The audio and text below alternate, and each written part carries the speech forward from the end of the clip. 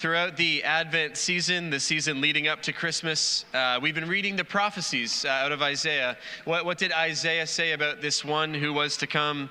And today we kind of read our final one. It's from Isaiah 64. Matthias is going to come and read it for us. Matthias, if you would.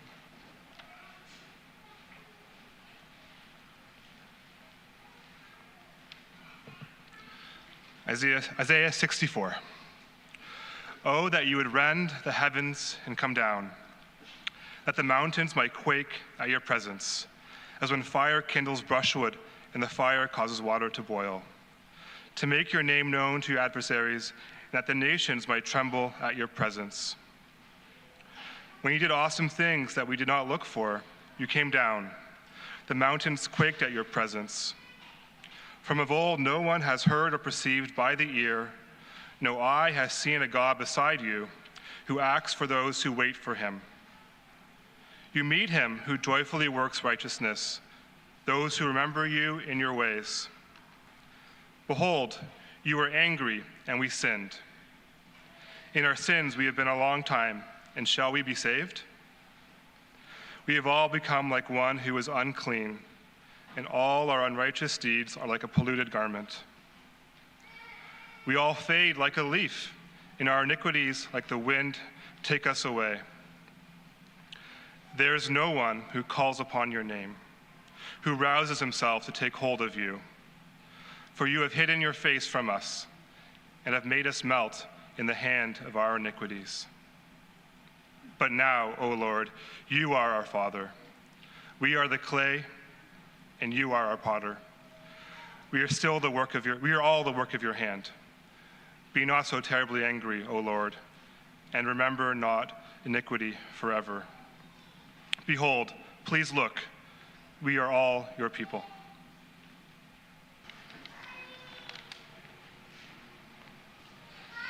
All right, at this point of the service, I'm going to ask our ushers. They're going to be handing out little gift bags. So to all the children, or to anyone who needs a gift bag to get through the service, you can just wave at them. Ed and Jim will be wandering around, and so there should be plenty, enough for kids. Yeah, you can wave your hands while they are doing that, while they're providing those things. We're going to invite Carla back up. You were just here. Our scripture reading this morning is from Luke chapter 2. You may recognize it. It's one of those classic Christmas texts. We've been working through the first part of Luke this Advent, this Christmas season. So if you follow along as Carla reads, and then I'll be back.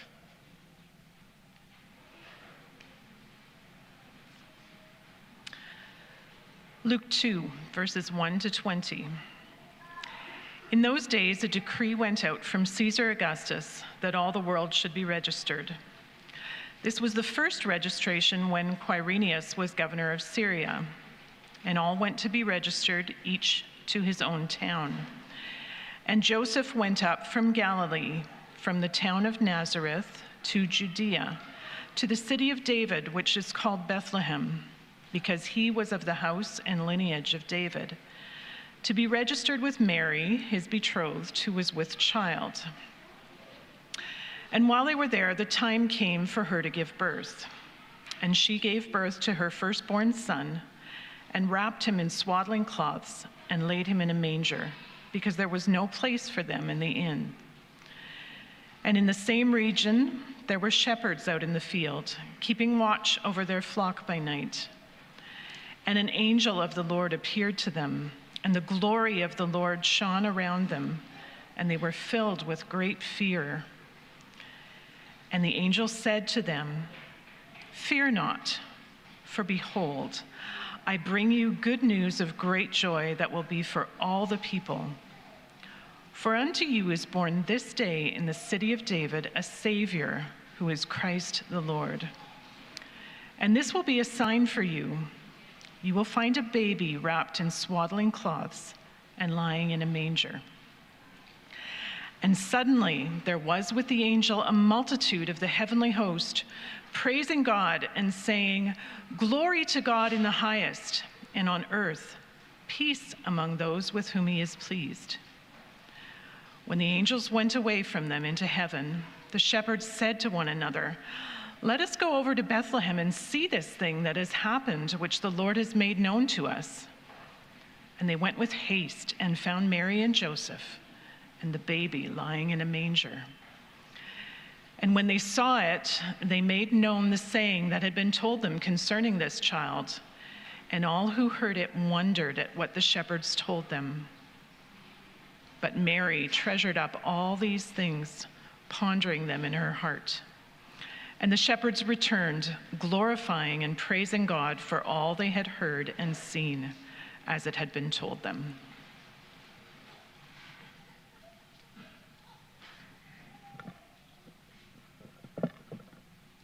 All right, we're going to spend some time reflecting on this text together.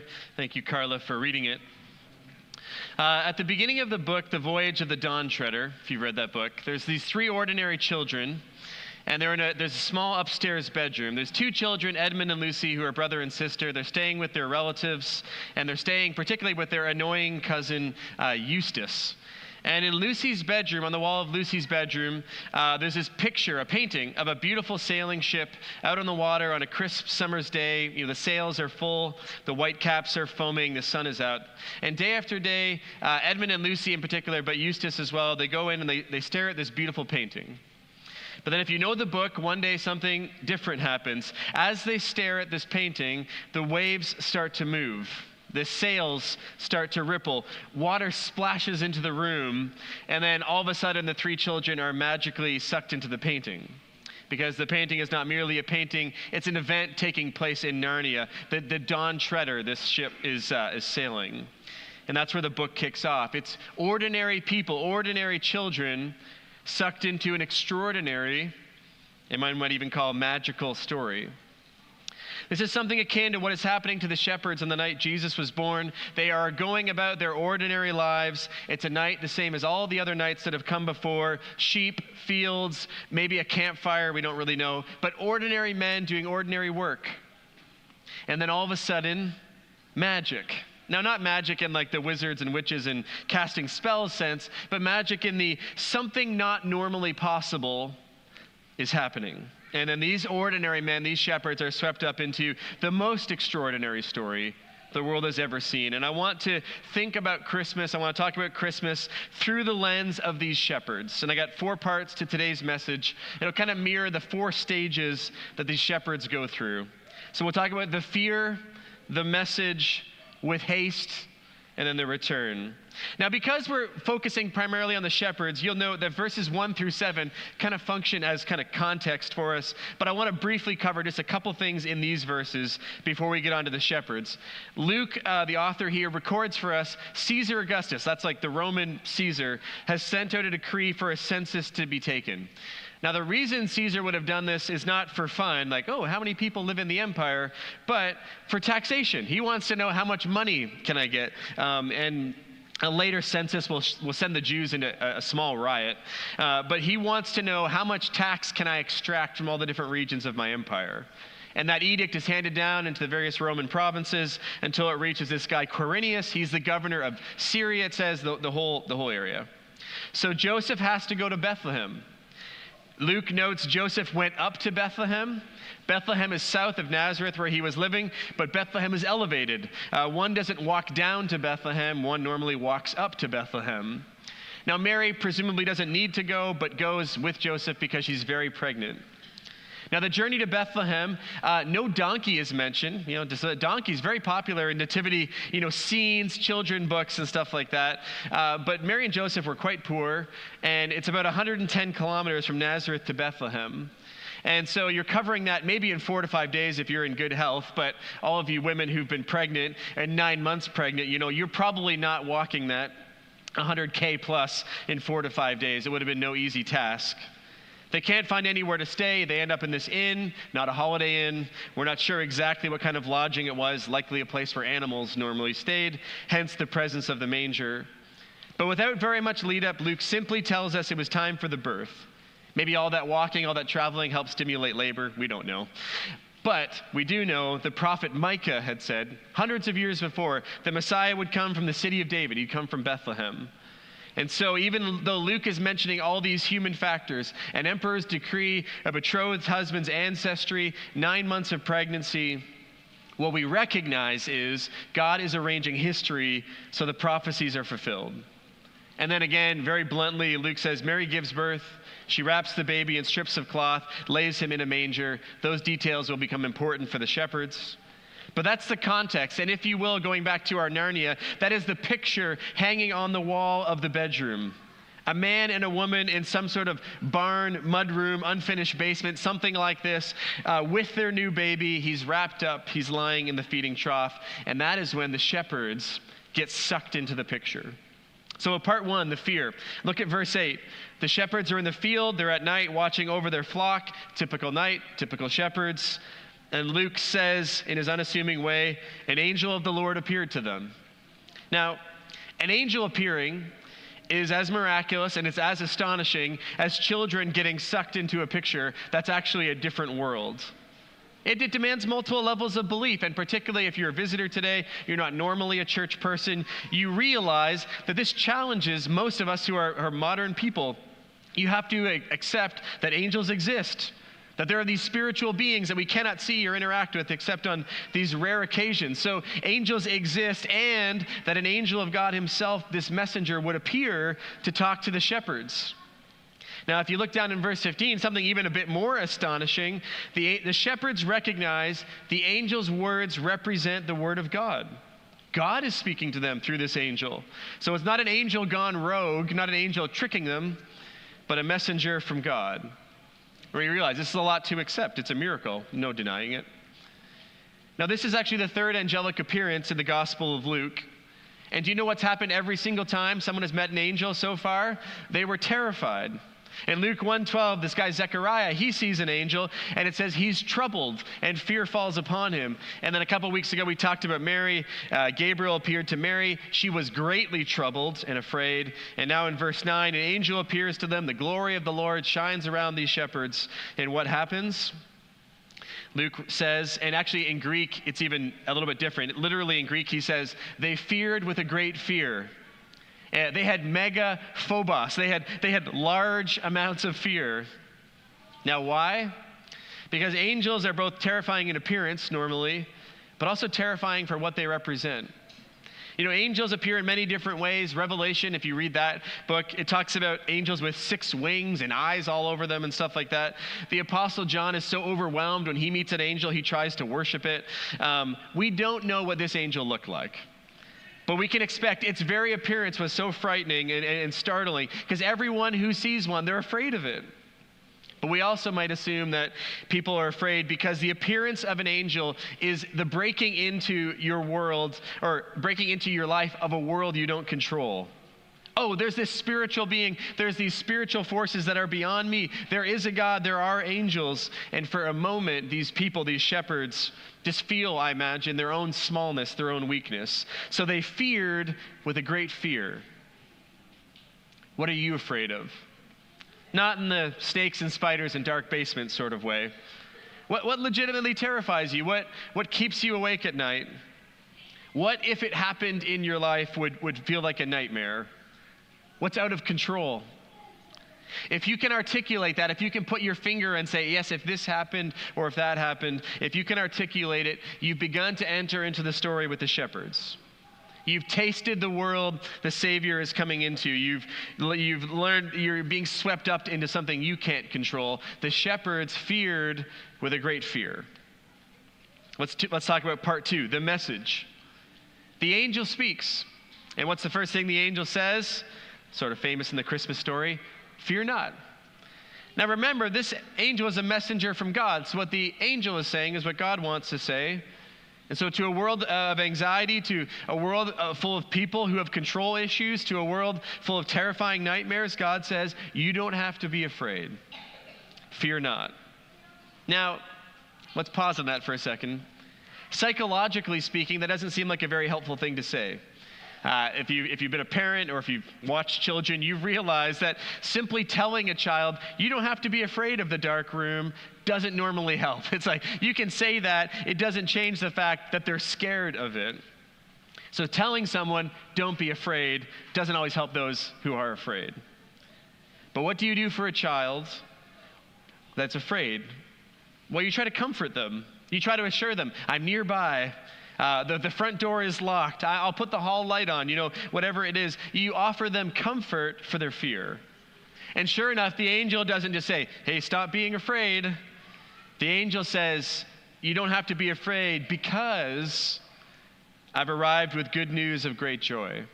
Now, once again, English does not do the Greek text justice. There's a very, very nice contrast being drawn. Remember, the shepherds feared with a very great fear. In Greek, they had mega phobos.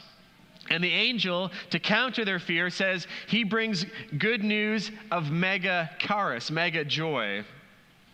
If you have great fear, what do you need? You need similarly sized joy.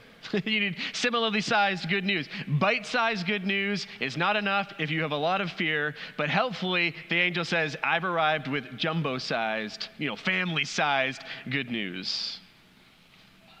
Christmas, not supposed to be mildly delightful, not supposed to be 5% better than all the other days. The coming of Christ is actually a magnificent day.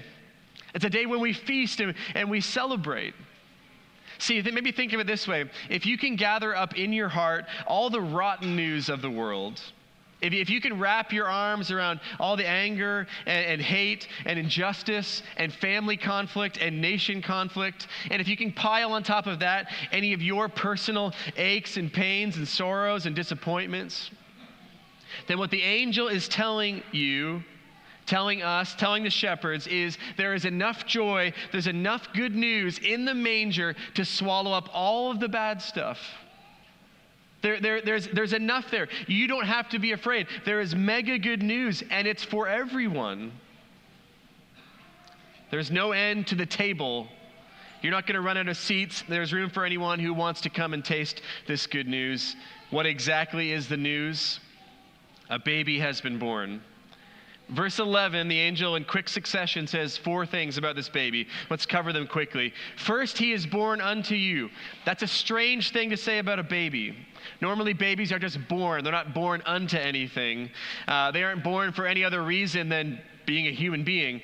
Imagine after church today, you drop by a neighbor's house. They recently had a baby. You're going to pop in with, a meal or something, say hi. And you go up to the door and you knock, and the in-laws answer the door, the mother-in-law or something. And they say, oh, yeah, the baby was born. He was born for the street. Like, what are you talking about? What do you mean the baby is born for the street? But Jesus was not simply born because he was born. The angel says he was born unto us. He was born for us. There was a purpose to his life that existed from the very start. He wasn't coming for himself. He was coming for humanity. This is not let's see what it feels like experiment for God. He was born unto us. Second, he's a savior. What exactly will his posture be? What exactly will his action be towards humanity? He's going to come and deliver salvation.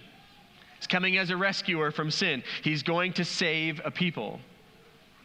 Now, did you know, fun fact, the word savior the angel uses for Jesus actually used quite a bit in Greek and Roman culture.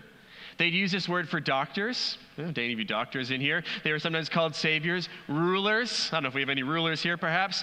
Philosophers were sometimes called saviors. And they were called saviors because they saved people from certain kinds of fate. Illnesses, philosophical mistakes, bad decisions. They were all sort of small s saviors. But the angel says, no, Jesus is going to be one of the capital S saviors. Going to save people from Satan, sin, and death, the far more potent enemies, not just broken bones and sort of philosophical mistakes. Third, he is Christ. We often think of this word Christ as Jesus' last name, as in Jesus Christ, like Ben Jolliffe, Jesus Christ. But it's not actually a name, it's a title. Jesus the Christ is probably an easier way to think about it because it means anointed one. It means Messiah. It means Jesus is fulfilling a particular office, a particular role in the world. He is the one whom all the promises were about. And fourth, he's the Lord. And that just means master, owner, the one who can give orders, commands that can be obeyed. So my question for us to consider is this. How is a baby who is born unto us, a Savior, Christ the Lord, how is that good news? How is it exceedingly good news? Well, before Jesus came, humanity was in deep trouble. We weren't in right relationship with God. We weren't in right relationship to each other. Our society struggles with sin inside of ourselves. We were all kind of ordered incorrectly. We loved wrong things too much. We loved good things too little. We needed a Savior for our sins, but we needed a Lord to rule over us. We needed the whole world to be set straight. We couldn't even go begging to God for help. We didn't have enough spiritual power for that. We needed to be healed and led and fixed in a multitude of areas. And that's what Jesus Christ, in all his fullness, that's what he's coming to do. Forgive our sins, yes, but make the whole world new. This message changed everything for the shepherds, and indeed it changes everything for us. I wonder if you've heard it before, if anyone has actually invited you to believe it, that unto you a child is born, and he is a Savior, Christ the Lord. This news is re-announced to all of us this morning in hopes that we will all come to believe it. Part 3, with haste. So the shepherds in their field with their flocks, ordinary night, ordinary men, they're sucked into this extraordinary story by the appearance of the angel, the message of the angel, then a whole multitude, a whole army of angels come out singing. And then what happens next? Well, they want to join the story. Verse 15, let us go over to Bethlehem and see this thing that has happened. So as a Christian church, we believe what was written here really happened. Jesus was born in this way, as it says. But you might also say, particularly if you're of a more skeptical bent, well, there are lots of things that have happened historically. Why is this different from any other? For instance, there was a recent news story, I think it was originally a tweet, but there's this recent news story about how often adult men think about the Roman Empire. Maybe you've heard about this. You can ask the adult male in your life how often he thinks about the Roman Empire. Because the Roman Empire, it happened, like historically, it was a thing. Caesar Augustus, really existed. He fought some battles and so on. And even if some of us think about Caesar quite regularly, we still file those events in a different category than the birth of Jesus, because for most of history, we are observers. We look back and we observe, we maybe think about it, but the birth of Jesus, we are invited to participate. We're invited to come and see for ourselves.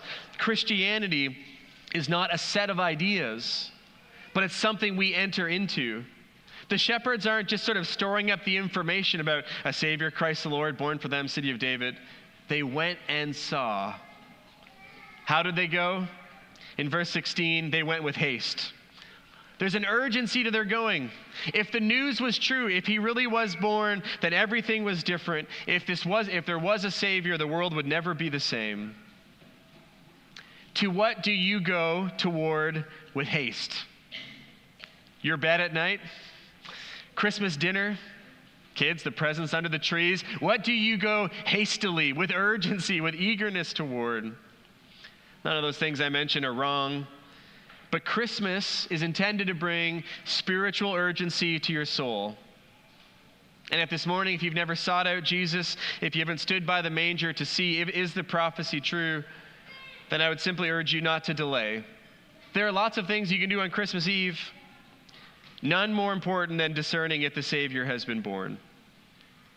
And if you are a Christian a long while, if while we read the words of this text, if you were reciting them from heart, what about you? What should you do? Well, I think what you could do is ask God for a renewal of the urgency that probably at one point you felt that you were gripped with, a restoration of the eagerness with which you sought out Christ the first time. We would all become serious, joyful, persistent, eager followers of Jesus. Okay, part 4, the return. So the shepherds find Joseph and Mary and the baby, just as they were told.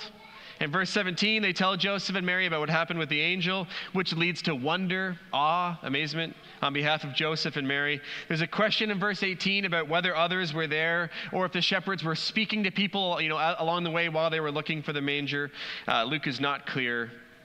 Mary treasures up all these things in her heart. She kind of stores them up to think about later. But as we are just talking about the shepherds this morning, I want to look at verse 20.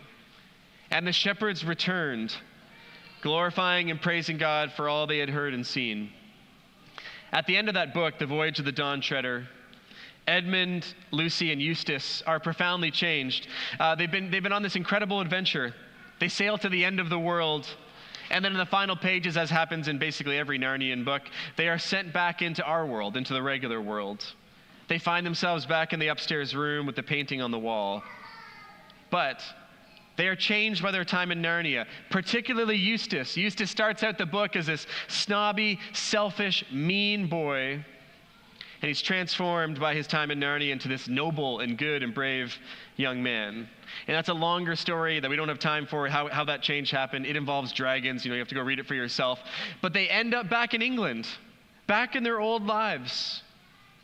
But they're different. And if you look at this story, it's the same. The shepherds at the end of the story, they return. They go back to shepherding, back to the field, back to the sheep, back to the flock. But they aren't the same. They're full of praise and glory to God. They're amazed at what God has done. And if you read the Gospels, you read on in Luke, Matthew, Mark, John, all kinds of people encounter Jesus. And most of them are not famous. We don't know their names. They don't become part of the 12 disciples. They don't become part of the inner circle. Their names aren't even written down. They are sent by Jesus, go back to your life, and give glory and praise to God for what he's done for them. And I think it's a helpful reminder. For nearly all of us, God is just sending us back into our normal lives. You'll return home today, this week, to the family and friends you already had. You go back to the job you were working before you walked in here this morning, the apartment you lived in yesterday. You'll go back to that. Outwardly, for most of us, very little changes. But of course, the coming of Christ is not really about changing our circumstances. It's about changing who we are as people. The shepherds still shepherded. But they did so full of praise and glory to God for what he has done. Tomorrow, Tuesday, you're going to be a parent. You're still going to be a son, still going to be a daughter, still going to be a friend. You have to go back to work or school, sooner or later. The only question is, will you be the same or will you be different? For unto you a Savior has been born, and he is Christ the Lord. And my prayer is that he would be born anew in your heart this Christmas. Let's pray. Lord, we are thankful and grateful for your word, for this recording of your birth, even as sparse and unassuming as it is, that you were born a Savior for the world, Christ the Lord. Please make these truths new in our hearts this morning, whether this is the first time we are hearing them or for the 100th time. Help us to believe them, help us to live by them. And it's in Christ's name we pray. Amen.